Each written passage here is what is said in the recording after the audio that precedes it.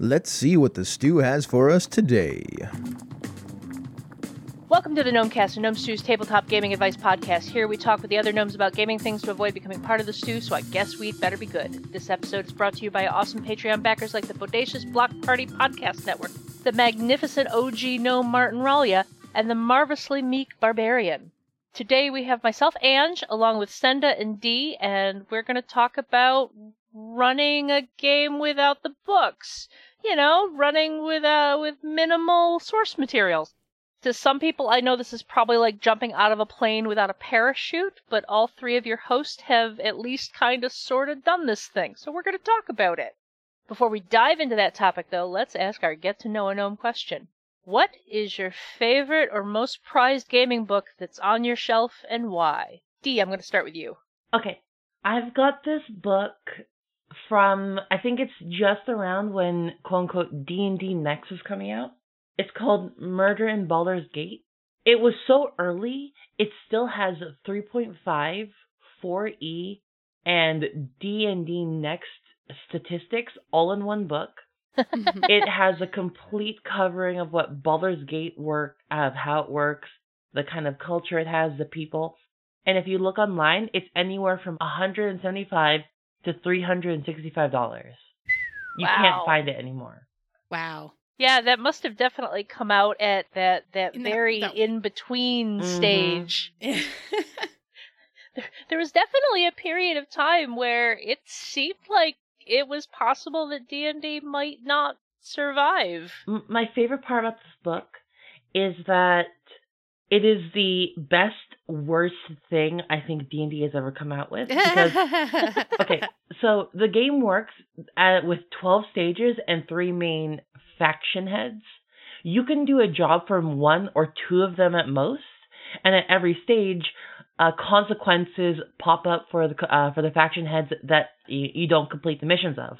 So stage 1, people can no longer wear red clothes. Okay, simple. By stage 2 or 4, trash pickup no longer happens, so the streets become covered in garbage.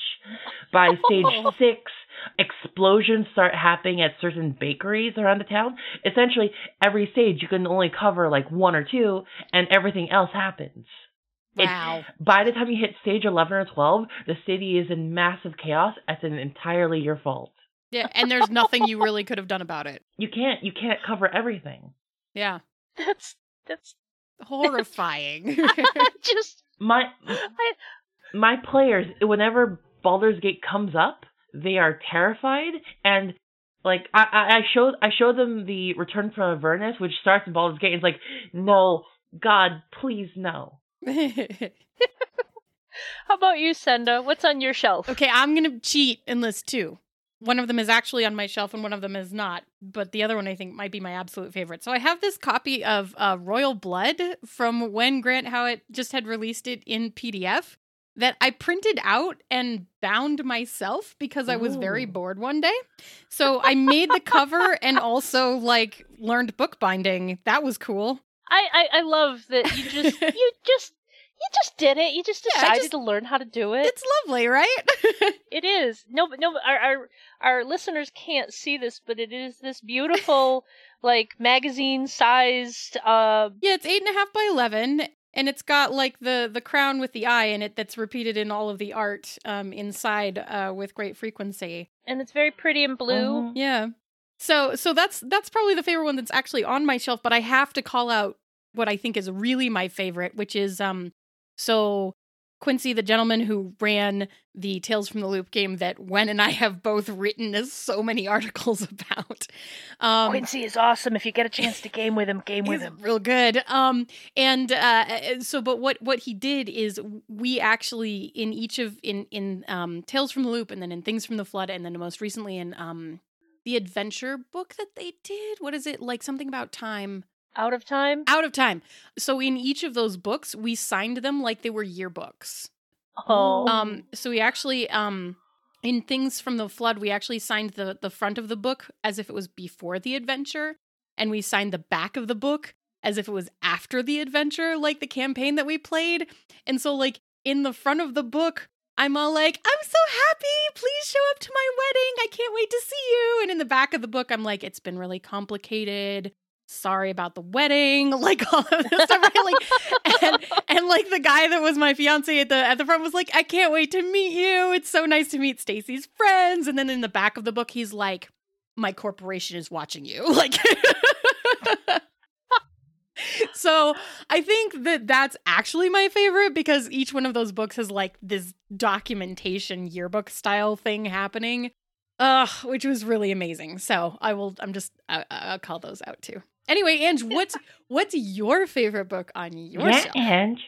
My favorite book on my shelf is actually my first edition Shadowrun book.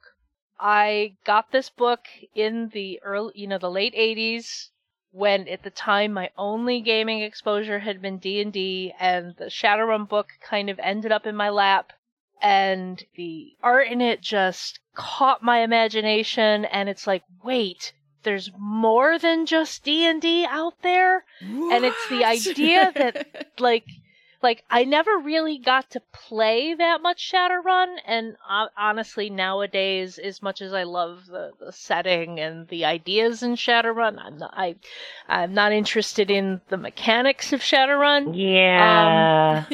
But that book kind of is what opened the door to say, there's more. Look over the next hill because there's so much more out there. And, when I started playing, all there was D&D because that's all the people I was playing with really wanted to play. We talked about playing Shadowrun, but never actually did anything with that. It wasn't until, 1989 when I was in college and fell in with a different group of gamers that I started playing things that weren't D&D. And it opened up the realms of possibility, and that Shadowrun book kind of represents that. As I look at the, kind of eclectic collection of genres that sits on my shelf right now. So let's get into our main topic. As we talked about, our main topic today is running a game without access to some or all of the source material. In role-playing games, that usually means the books, and all three of us here have done this and thought it would be a fun topic to cover, going over the pros and cons of running a game with minimal source material. Oh, man. Yeah. It's actually something that delights me quite a bit because I still have this funny story where Andy, who is my co-host on She's a Super Geek, did not know at the time that I had never read the 4th edition D&D books, but I was running a 4th edition campaign at the time, and I still have never read the books. And I know I will preface this with I guess a content warning of sorts. I know there's a lot of gamers out there this is absolutely going to horrify, but hey, you can do it, and we're going to talk about it. This is that secret behind the screen moment where as a GM, you get away with stuff, and you get away with it both by communicating with your players and being like, oh, I don't know that as well as you. Cool, tell me how it works. And by just the curtain, waving your magic hands and being like, I'm telling a cool story, so like, cool story, bro. Like, why do you care if I know the mechanics as well as you do? Whatever, we'll make it work. So we know that Senda's foray into running without the books is 4th edition. What was yours, Deez? I don't even own them. It was 5th edition. Yeah, very honestly, it's just like it's how I met my group of friends just 2 years ago. So I was running games for a local store. The local store had expected me to play to be, I guess knowledgeable about 5e, but I didn't have the PHB. I didn't have the Monster Manual. I didn't have the DMs. I still have none of the books. And I ran a campaign 3 years. And honestly, I didn't even know how to play the game at all. I've been running games my entire life. I ran with that, and I did have one book. It was Horror of the Dragon Queen that I got from an ex while we were dating, and then I never returned when we broke up. He got over it. Well, no, I don't know if he ever got over it because I haven't seen him since then. But I kind of guessed what a lot of the rules were. I made a lot of quote unquote DM calls, and the thing is, there's a lot of people eager to play 5e, like a lot of people. So Oh yeah. So a bunch of them came to the thing with all 3 books, even though they were just players, and every once in a while I'll be like, hey, I don't have the time for this. Can you look up what this rule is? Yeah. I was able to trick them for 5 months until one person just like looked at me and was like, do you know how to play? And I'm like, all about that. That's so, Andy, the really funny thing about my game is like, I never pretended. I never ever pretended that I knew how 4th edition worked in any way, shape, or form, right? Like, I had just finished playing a previous campaign with these people in which I had said, hey, I played a lot of D20 and I'm super familiar with 3, 3, 5 and Pathfinder, so I figure I can probably pick this up pretty quickly, but I've never played 4th edition. And they were like, okay, cool. And I played that with them, and my knowledge level did not change between that campaign and me running a campaign. But they thought that it did for some reason. Like, we've learned today, I'm a liar and Senda is not. Well, I guess I lied by omission because, like, I assumed that they knew that I didn't know the game. But then, like, 6 months after we finished playing it, or maybe a year or something, I'm sitting there talking to Andy, and we actually have this recorded. And I'm like, oh yeah, I still have never read the 4th edition books. And she was like, what? And I was like, did you think I had read those? And she was like, I kept wondering why you were asking me so many rules questions. I was like, oh, I didn't read those books. Yeah. I ran, in 2011, I decided I wanted to run an Eberron campaign, but I had no desire to run it in 3.5. Yeah. Or 4th edition. Fair. Because I just was kind of over the 2 of those, and at the time, the presumed system of choice was Pathfinder. I didn't own any of the Pathfinder books. Yeah. I did my session setup going to the Pathfinder PRD, which is, giving Paizo all the credit. The PRD is really a really good source for information on the game. Yeah. But I spent far more time combing through my actual Eberron books. Yeah. Which didn't have any of the system information I needed, but had all of the setting information I needed. I would comb through those things. My books still all have the little colored tags you can put on pages so you can... I forget what they're called. I have them sitting right next to me. The little sticky things. Tabs, yeah. Tabs. The little colored tabs. My books are full of these little colored tabs on things I would note. That, this is an interesting... Because it was the setting that was what I needed, what I felt like I needed to be a better knowledge, I needed to be more knowledgeable about that than the system. The system will take care of itself. Can I point out what's really interesting, and I think also kind of speaks to this experience, is that we're all talking about D20 games that we ended up doing this with, right? So there is a thing where, like, none of us were like, I've never played anything like this game before, ever. Let's just see what happens. No, like, we all had a basic understanding of, like, you roll a die, you add a modifier, and I've played things like this before. So, like, I don't know the super specific rules of this specific one. But, like, if you've played 3.5, I don't think that Pathfinder is a huge leap, right? No, it's not. Like, 4th edition is a weird thing because in 4th edition, all the classes play like, they all play like magic users, right? Which was the thing that I didn't enjoy about playing 4th edition because I never played magic users because I didn't like them. They all play like video game characters. Well, I mean, that's it really. But, and it's really funny that I ended up running that game because I had never read the books out of some, like, self-righteous sense of, like, I don't know, not liking the video game feel of 4th edition. Like, I literally went to Pathfinder and, like, thumbed my nose at it and then ended up running it. And just, like, but still never read the books, right? Like, so it was weird. But the thing is that, like, it's still a D20 system, right? Like, I can still kind of run that without having to, like, grok something new. Like, I still know that I'm going to tell you, okay, I want you to do a check for me. And then if I don't know what the name of the skill is, that's fine. I'm like, okay, cool, roll for me. And they're like, cool, what should I roll? I'm like, I don't know, what do you think? Right? Tell me which skill you think it is. And I still know the basics of like, you're going to roll a d20, you're going to add a modifier, blah, blah, blah, blah, blah, right? And so then, and it's in the details that a lot of that stuff changes because like, just to use my favorite example, because I always used to play rogues all the time, right? The way that flanking works as you progress through editions of D&D and Pathfinder is massively different, and whether or not you can do sneak attacks on undead, etc., etc., etc. Like, these are the tiny little, very specific things that change massively as you move through books. But like, as a GM running it, I don't necessarily need to know that as long as my players know it. Yep. Right? Like, as long as you, the player, know how that mechanic works for your character, I don't have to know it. So, like, branching off of that, like, a lot of people tend to look at quote-unquote rules lawyers very negatively. Yeah. But one of the things I like to carry with me is delegation and telling getting everyone to, like, help run the game, getting some people to run initiative, getting some people to change the music.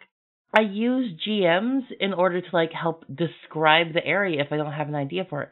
So rules lawyers are perfect for running a game, especially if you don't know how to, run it. Yeah.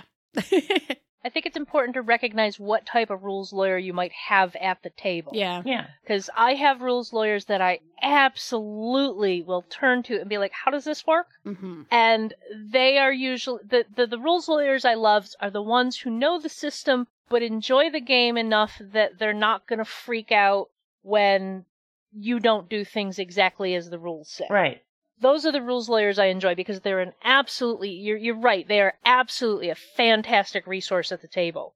It's like, I have no idea how this is supposed to work. Tell me how this is supposed to work. And then we do it.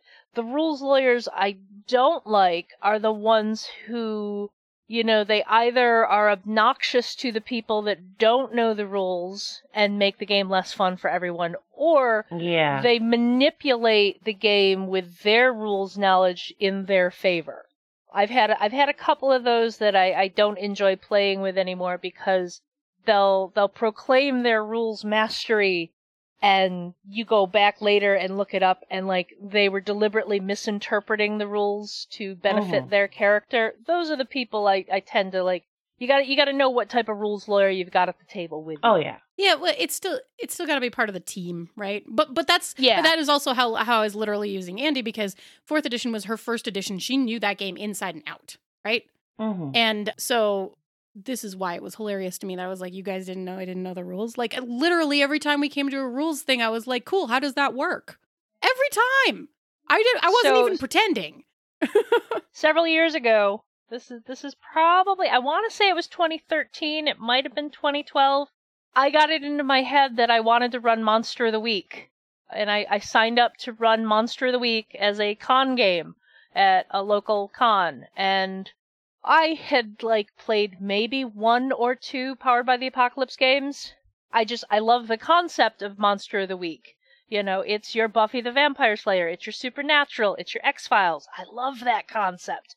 And at the time, the current book was not out. There was just the original PDF, which was not very well put together, and I kind of skimmed it, and I looked at the playbooks, and I showed up to that con game having absolutely no idea what I was doing.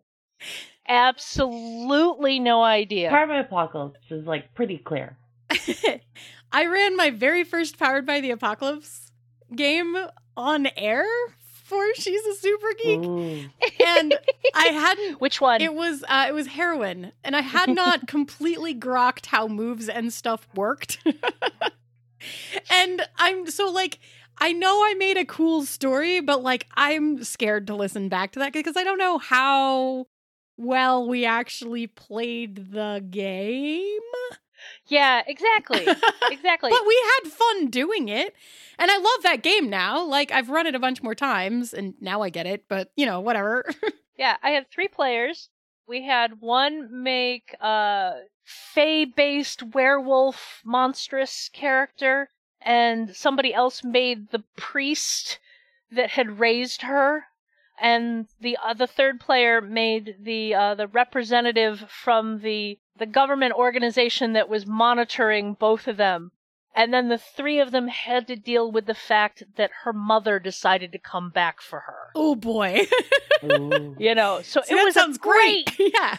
great game. The rules were like, no, the rules were not there. And, you know, but everyone had a great time at the table. Yeah.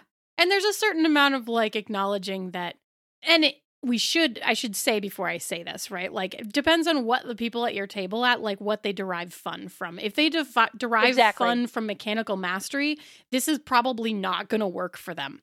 If they derive fun from story, which tends to be my personal preference right now for me, it hasn't always been, but it is right now, then, you know, by prioritizing this story, it matters to me a lot less if we get the rules right.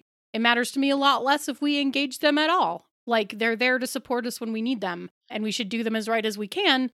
But, you know, I'm here for the story, right? I'm here for these characters. I think you hit upon a really good point. You need to know your audience. Yeah. Mm-hmm. If you're running for a bunch of people who have been playing that particular system for a very long time and are very well versed in the mechanics, you need to understand whether or not you're going to be able to get away with not knowing the mechanics and still running a game that they're going to enjoy. On the other hand, if you're running for a bunch of new folks who wandered into the game store because they've been listening to or watching Critical Role and really want to try D&D, you can simplify those rules down to the core mechanics and give them that taste of the game that's going to hook them. You know, they don't necessarily need to know that flanking does not work the same way in 5th edition that it did in the previous editions. It doesn't exist. It's so confusing, Ange. Why would they do that to me? It exists. It just doesn't. It doesn't matter for anybody except the rogues. I don't think it even matters for rogues the same way anymore. But see, now I'm showing my lack of rules mastery of 5e because honestly, I can't remember. There's like an optional rule, like yeah, where it's like I think where I can give advantage, but then that ruins the game balance. It ruins the game balance. Yeah, I'm like, it's something they definitely didn't make it, because it used to be that as a rogue, the only freaking reliable way to get sneak attack every round was to be like, I'm flanking. So I perfected the art of flanking in every situation. I remember being so mad at a GM because he refused to run 3.5 with minis. But he also wouldn't let me get into flanking position with my rogue. No, see, that's not cool. If you're not gonna be able to be like, I'm gonna flank him from here, then you have to play with minis. So as a player, you can be like, see the line through the center of the creature. Yep, can't have it both ways. I actually like what they've done with 5th edition. I think they did a good job. I agree, but like I haven't actually played a ton of it. I completely understand your frustration. I want my backstab damage. Right. Well, but there's other ways you get it, and it's easier or something. I don't know, but I think it's like if they're just engaged. As long as someone is next to the person that you're attacking, right? In anything, there's no lines. It's actually way easier. You don't have to like calculate the center mass of the red dragon that you're fighting to figure out if you are on opposite sides of them to be flanking. You know, it makes way more sense. It's much better. I don't know how we got into this topic. Because I think we all like to play rogues. It has to do with rules mastery, I think. We were discussing rules mastery versus not knowing the rules when you're on the game. Mm-hmm. You know, I think there's bringing it back into the main topic, I think there's a degree of, I know for me, the first time I run anything that I haven't had extensive experience playing, it's almost like, I glanced at the book and that was it. Yes. Agree. My first attempt at running Tales from the Loop was absolutely not anywhere even close to what the rules of the game are. But I got the tone of the setting right, which is what really mattered. Yep. And then from there it's like, okay, I can adjust my rules mastery as I go. If there's one thing I can highly suggest for anyone that wants to run a game without actually knowing all the rules, get the GM screen of that game. It covers a lot of the mechanics, the settings, the condition. I'm currently running Fantasy Age, and there are a lot of rules I still don't exactly know, but if I have a reference right in the back of the screen, and I kind of can get an idea of everything that I need to know, which is really nice. I have to say that I think that one thing about this specifically is that the more comfortable you are with running games in general, the easier it is to separate the act of running the game from the necessarily from the mechanical mastery of playing the game. And I think that that's a lot of what we're actually talking about is like being comfortable sitting there and telling a story and sort of knowing the points when in general we would engage mechanics to be able to either look that up, put it, glance at a GM screen or to ask somebody who knows what's going on or whatever that is, right? Because once you've been running a bunch of games, you kind of know when those points are, right? Oh, yeah, pretty much. Right. When you're like, we came to a decision point. Clearly, this is a point where I ask for a roll or, a card draw or whatever it is in that particular game. A lot of GMing skills have very little to do with system mastery. Agree. Yeah. It's table management of understanding how to handle your players. It's of how to move the story along, how to move the game along, knowing when to ask for the rolls, knowing when to push people along. It's like there's a lot more because there's a lot of it that is universal from game to game to game that has nothing to do with how the mechanics of that actual game run. I still think it's fairly important to have some capability of understanding and referencing the rules, because otherwise what's the point in which we're running that one particular system? Why don't we just have a single D20 and just roll that whenever we're unsure of what's happening? We could do that, but the point of picking a system is it allows everyone to have like a base understanding and be like, okay, so these are the rules that we are all agreeing to play by and in which makes the playing field level and fair. It is important, to a degree, the mechanics, and at least having the basis understanding of what you might want to know would be critical in that. I mean, I definitely agree. And I think the thing that I think I will also say, if I can speak for all of us in this, is I don't think that any of us are necessarily advocating going out and like not reading the rules before you run the game. Like, maybe don't do that. Like, do as we say, not as we do. Right? But we've become cocky in our tenure of playing games. Exactly. Like, maybe don't do that. Maybe put in the time or effort, or like don't be so snooty that you're not willing to read the rules of the game that you're now running. Like, that's the thing. Don't do that, but if you want to do that, here's how you do it. Exactly. Yeah. And again, I'll reiterate: know your audience. Know your audience. Know that the people you're going to be running for are going to be able to handle the fact that you're not. Like, I will tell people up front, hey, it's my first time running this. Oh, yeah. I don't know what I'm doing, but we're going to have some fun. We're going to do this. Yep. Woohoo! I'm going to take it as a challenge. I take it as a challenge. If I don't know how to run it, I want to see how long they'll until they notice.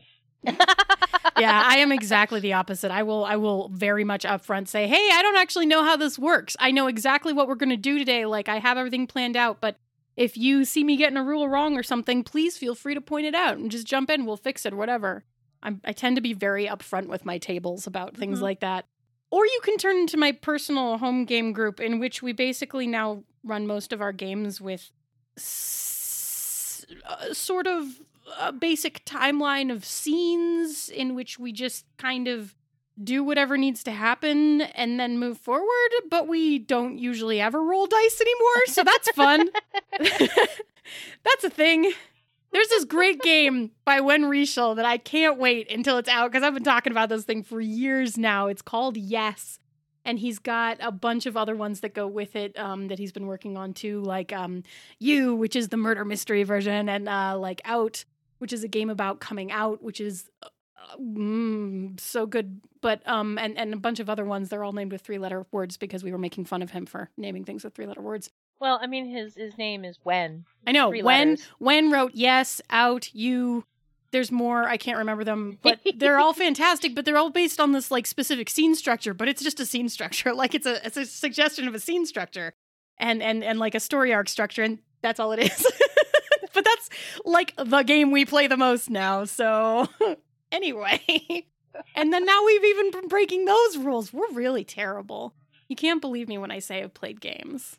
Because I probably broke them. probably On that did a note, lot. we should probably start wrapping up. Are there any last thoughts you have on running without source material? Dee? There are a lot of open SRDs or like games that are released online. You don't have to be always playing those like big name games and getting those $60 books. There's a lot of free stuff. If it's okay for me to self-plug here, on my website I've just sourced I think like 30, 40 free games and like their links online. So there's that. Like you don't have to play with what everyone's playing. There's a lot out there. One last thing I was going to say, and then we'll get to Senda and any last thoughts from her. A lot of the games we've talked about running without the books are big games like D&D, Pathfinder, that type of thing. And don't feel like you need to use, or you can limit what your players have available as source material. Mm-hmm. Mm-hmm. Be mindful of that. Be careful of that. Because you don't need to let everyone use every single piece of material that's out there. You can limit what is available. But Ange, all of the splat books. I know, All of and them. I love the splat books, but they're dangerous. They're very dangerous. They're dangerous even if you know all the rules. And Senda, any last thoughts from you? Yeah, I have just kind of two thoughts. The first one of which is, and we kind of touched on this, the more comfortable you are with the kind of system that it is, the easier it is to jump into something that you don't necessarily know super specifically, Mm-hmm. right? So we did a lot of like D20. So if you know D20, you're pretty good at D20, like the basics, right? Or if you know Powered by the Apocalypse, it's much easier to pick up another Powered by the Apocalypse game. In general, they're not all the same, right? But They're like, not all the same. they have some things that are similar from game to game to game. So it's a lot easier to take the knowledge that you already have from running something like it and apply it. And that's just kind of like, it's a useful skill to have because it means you can apply the knowledge you've got from running previous games to something you may not be as familiar with. And then to Dee's point, one of the other things that I will say is not all, but many of the free games on the internet are much, much shorter. And so you could also be looking at games if you're like, I do not have time to read this textbook, but I know I want to run a game on Sunday. That's tomorrow. Cool. There's all sorts of stuff out there that's far shorter than that will get you through a one-shot fantastically. So, like, if you think about Lasers and Feelings or, like, Love and Justice, that is something that you're going to be able to read in 15 minutes, and you will be able to sit down at the table. You will know all the rules, and you will run it, right? So there's a second part, which is, think about what is my purpose in running this game that I don't know the rules to, and could I just maybe be running something else that I could just get all the rules to in the amount of time that I have available to me. Because those options are definitely out there, right? Yep. Cool. I think that's my thought on that. So handing it back to you. I think we can start getting out of here. This show is funded by the Gnome Stew Patreon. You too can become a Patreon backer by following the Patreon link on the Gnome Stew website to the Gnome Stew Patreon. This ad is brought to you by Memoradol, the new memory-enhancing supplement for your life when you absolutely must have eidetic memory for at least a little while. Warning, the elderly, children, and anyone under the age of 65 should avoid prolonged exposure to Memoradol. Some users experience hyperspace transference with Memoradol. Do not taunt Memoradol. If you are enjoying the Gnomecast, Sorry, I made you lose it. I love the elderly children part. It was supposed to be the elderly, children, and it's just elderly children. I think of the characters from Akira. Oh man, If you're enjoying the Gnomecast, you'll probably like many of the other misdirected word scramble shows. Here's one to check out. The Lounge. Doc finds the best, the brightest, the most fun game designers and sits down to have a cool chat with them. You never know what conversation is going to come up in The Lounge. You can find all of us at gnomestew.com, at gnomestew on Twitter, and gnomestew on Facebook. Dee, where else can we find you on the internet? Twitter, DiceQGM, and I'm gonna put a link of those SRDs in the show notes. And we'll get those in the show notes. And Senda, where can we find you on the internet? Well, you can find me in many, many places. You can listen to me talk more on Pandas Talking Games, which is on Twitter at Pandas Talk Games. You can also hear me play games on She's a Super Geek, which is at SAS Geek Podcast, or you can follow me specifically, the unspellable Twitter handle at IDELLAMITHLYNND. That is Idella Mithland. What? You haven't been through this with me before, Dee, and I'm sorry. Oh my He is God. new. She It's a gets to thing. experience it. It's at this point a running joke because it's unspellable and it's all good. This is what happens when you play an elf rogue and you That's fair. yeah, and then you use a name generator and then you're like, "Oh, I'll just make a Twitter account for this character. That'll be great." And then that like morphs into your personal Twitter account that you keep forever and can never fix the name on Ever because escape. everyone will lose track of you when you disappear from changing your name. So anyway, that's the story. And you can find me on Twitter and Instagram at Orakes13, ORAKES13. But every time I warn you, Instagram is mostly just pictures of my cats. They're cute though.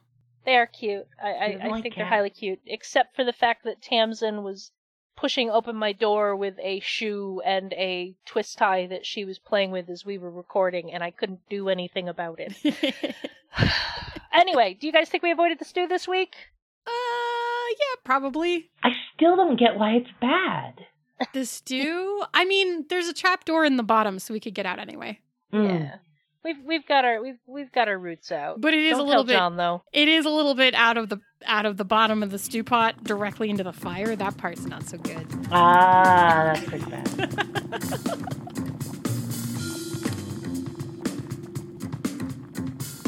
Gnomecast is hosted by Misdirected Mark Productions, the media arm of Encoded Designs.